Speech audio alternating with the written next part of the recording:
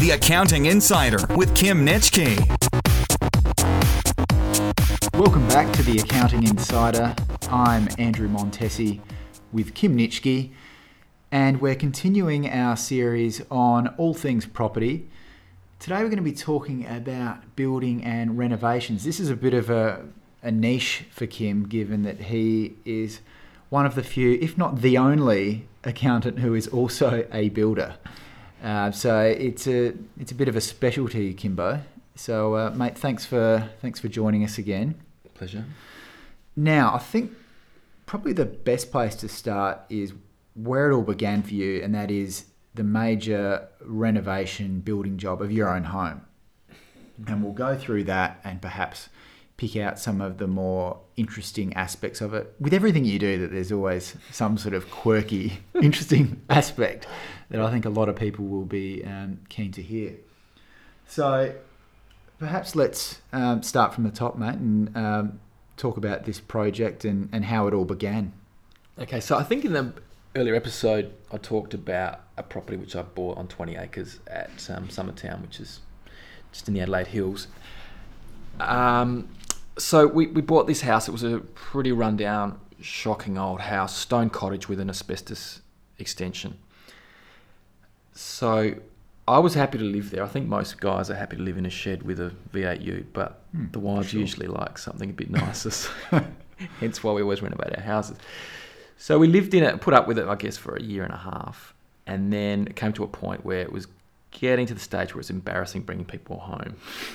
So my wife started drafting up some layouts and some concepts in Excel. And we rehashed them, number of bathrooms, number of bedrooms. You know, I think we probably did it over the kitchen table 3 or 4 times. And then from that, we engaged the services of a draftsman as opposed to an architect, you know, thinking that a draftsman is better value for money and probably has the required skill set that we need. Don't get me wrong, architects are fantastic, and the stuff that they come up with blows me away. It's just that in this situation, we pretty well knew what we wanted, and we didn't require that level of expertise. Do you think that might be something that people should consider? Is it maybe instead of going straight to the architect, they should consider a draftsman? Absolutely. Draftsmen are way underrated, in my opinion, and often the results they come up with are, you know, blow you away. And you know, there's a cost element there too, that they don't charge the same rates, generally speaking, as the architects. So we were certainly interested in that. We wanted to save every dollar that we possibly could. So we sat down with the draftsman. It was hard to find a good draftsman, but we did our research. We ended up appointing someone who'd worked for my dad 30 years earlier on a house that he'd built, and he'd done it in stone. So that was the only person that I could think of that had some experience, and I had to ring him up. You know, it was hard to track him down and find out, and sure enough, he was still in business 30 years later, and he remembered the job that he'd done for my dad. So he jumped in the car and came down, and we sort of told him what we wanted. We showed him the Excel. He took that away with him. He spent 3 hours measuring it all up, because it was quite complicated, because if you can imagine going through an old stone cottage, you don't know how wide the walls are. You can't, you know, you can measure the perimeter of the property, but there's a lot of guesswork in actually working out what goes where. But he was pretty amazing. In 3 hours, he came up with a floor plan of what we had, and then he went away and took what we talked about and came up with a conceptual design. We redid that design 9 times to get it exactly as we wanted. Over the course of how long was that? It took it probably about 3 months. Okay. But and towards the end of it, I think he was a bit too scared to pick up the phone when he saw my number come up, because he knew that it was going to be a rehash of, you know, the old plans. Now, we're happy to pay him for all of that, but every time, you know, everyone says that the best changes to make are right at that conceptual stage. If you're halfway through and you make changes, very expensive, but right at that early stage, that's a good point. It's the best time to do it. So we're up to option 9A, and in the end, our house extension grew so big that the new entrance through the extension was the beautiful entrance that everyone saw driving up the driveway. So we basically had to come up with a new look cottage from that aspect. Yeah. So what we did was we didn't really like what he'd come up with. So I drove around North Adelaide and put my iPhone up over brush fences and photographed buildings that I liked, and then put them on the email, sent them to the draftsman. I said, this is what we want it to look like. And once he got that photo, he understood exactly what we wanted. Yeah.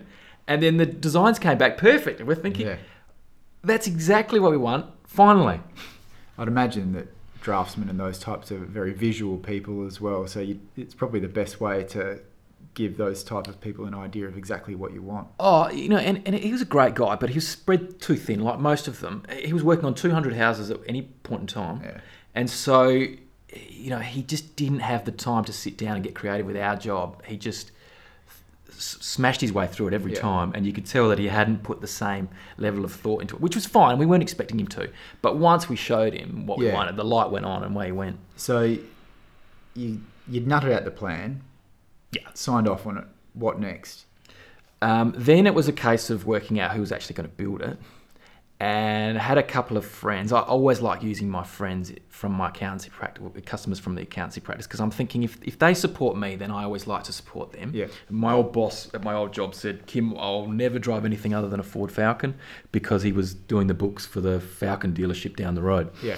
So that was my mindset. So the person that I thought was perfect for the job had a little bit of handyman experience, but he was basically an outboard mechanic. Now, everyone laughs at that, but he was very, very clever, and he basically built the whole house for us. Yeah, but what led you to decide to back this guy in? He didn't have experience. Any experience at all? Well, he said to me on a number of occasions, Kim, you don't know half of what I can build.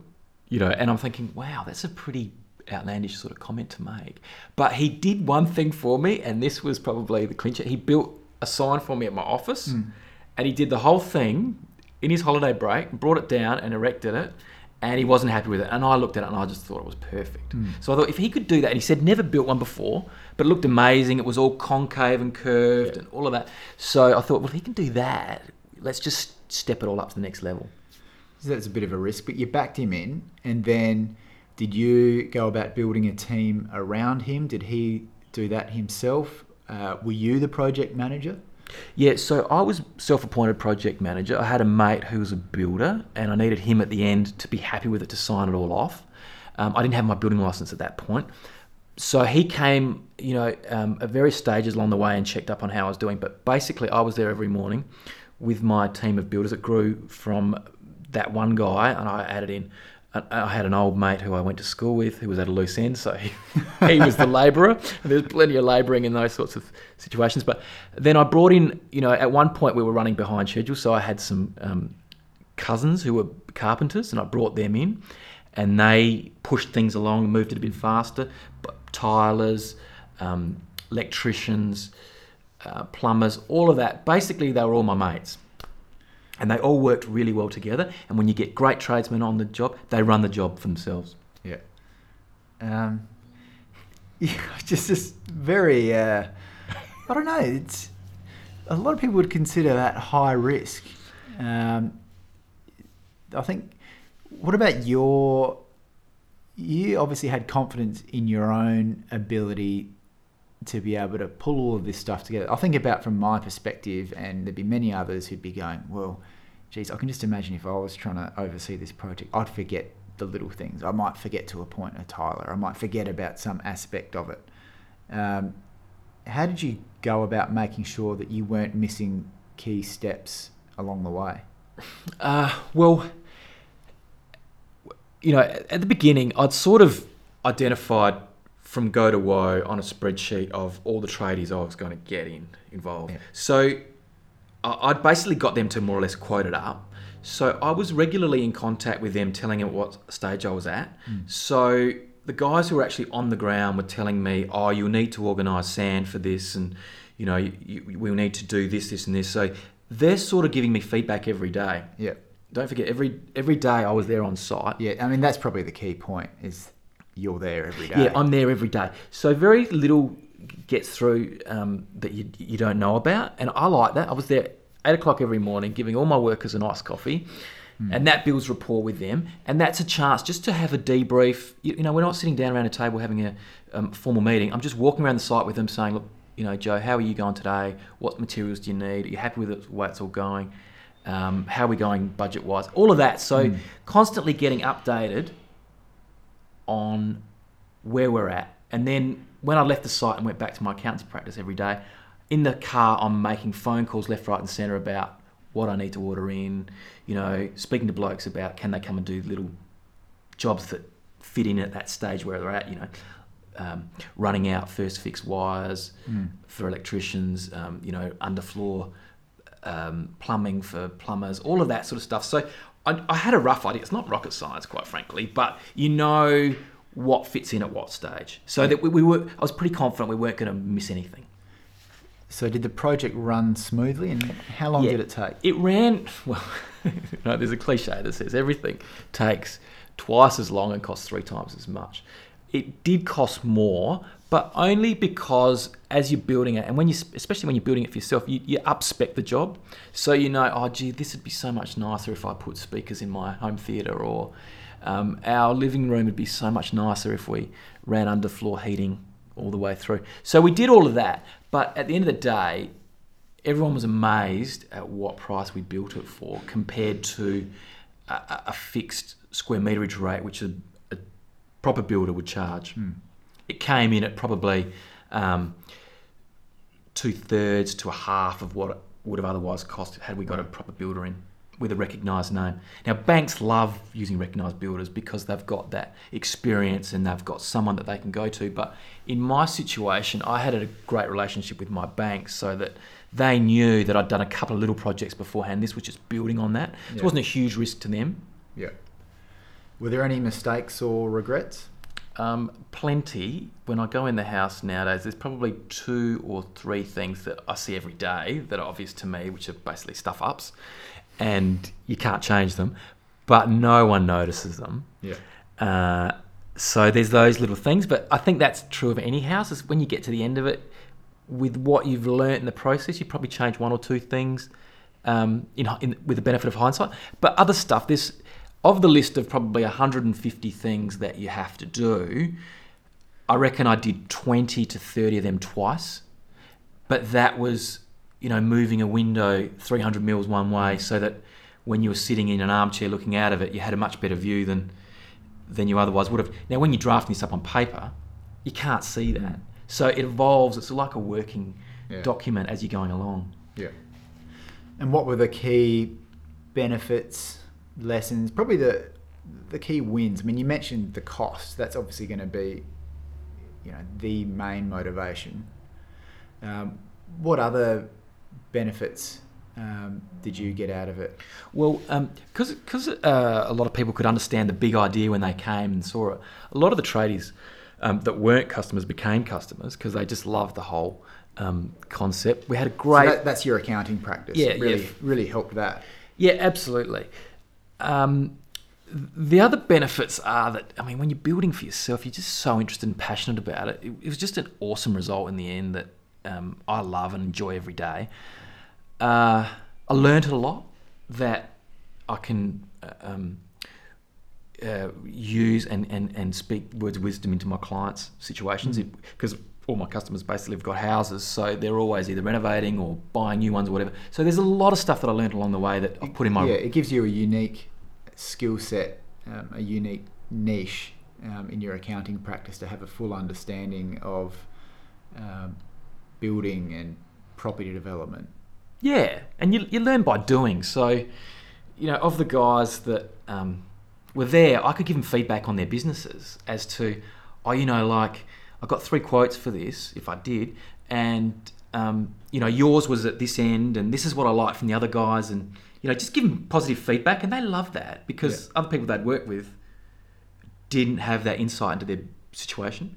Yeah, and to be able to go to your accountant and say, look, I'm looking at this property development, and for you to, you could, I imagine, you'd be able to refer them a list of names of all the right people in the industry. Yes. Who can do a good job. And I think that's key. You mentioned it, and I think it's a really key point, that everyone that you work with is some sort of personal referral, personal contact. It's all relationship based. Yeah, absolutely. And I was just going to say, I think, and building on this slightly, we won't go into too much detail, but the next episode we'll talk about the lessons that you've learned from building this project and beyond, the impact that it's had on the way you invest in property and how you can get extra value in the properties that you buy as part of your portfolio. Exactly. Just two things have come to mind. One is, I really pushed everyone who worked on my project as hard as I could, and that relates to my business as well. We work very solidly when we are at work, but the council came out 3 times and told me to stop work, but I ignored them. But I found this out later, but the house that I've got overlooks Adelaide, so it's in a really unique position. You have to get local councils to agree to every plan that's drawn up and every change that you make, and then you also have to go through a planning commission in the city, which is another organisation, because basically they view that everyone in the city can look up at your place. So it was a nightmare. In hindsight, choosing that particular property in that location was a really hard beast to sort of tackle. So how did you get around the whole council stuff? Yeah, so in the end, I was on a first name basis with the council guy. But he said to me, Kim, you've broken every rule in the book, but I absolutely love what you've done. So I'm going to work with you to get this all approved in the right manner. But he did say to me, Kim, I've told you 3 times to stop working and you've ignored every time. And I said, well, it was so difficult because I had all my tradesmen lined up. I just had to take the risk and bear in mind that there may have been a fine. I never got fined. But that comes back to, again, rapport and relationships. If you're a bastard, that council guy would never have helped you out. No, exactly. I everything he came up with, I tried to put on, factor in. And if I couldn't, I'd go back to him with a really good explanation to say, look, I know what you're saying, and I've really tried that, but it won't work. And so he was good. So he knew that I was really trying to work in with him. And as soon as you do that, they treat you a little bit differently. Yeah. They hate it when people just buck and rebel against everything they say and just plough on regardlessly. They don't like that at all. All right, well, next episode we'll continue this conversation about the benefits of building and lessons that you've learned and how it can help with your property investment portfolio. If you're enjoying Accounting Insider, please leave us a review and a bit of nice feedback. That'd be lovely. You can connect with Kim at nitschkenankaro.com.au. Again, we're not going to spell it out. Just Google it if you can't work it. We've got to shorten that domain at some point. We do. Thanks for listening. Thanks. You've been listening to the Accounting Insider Podcast with Kim Nitschke.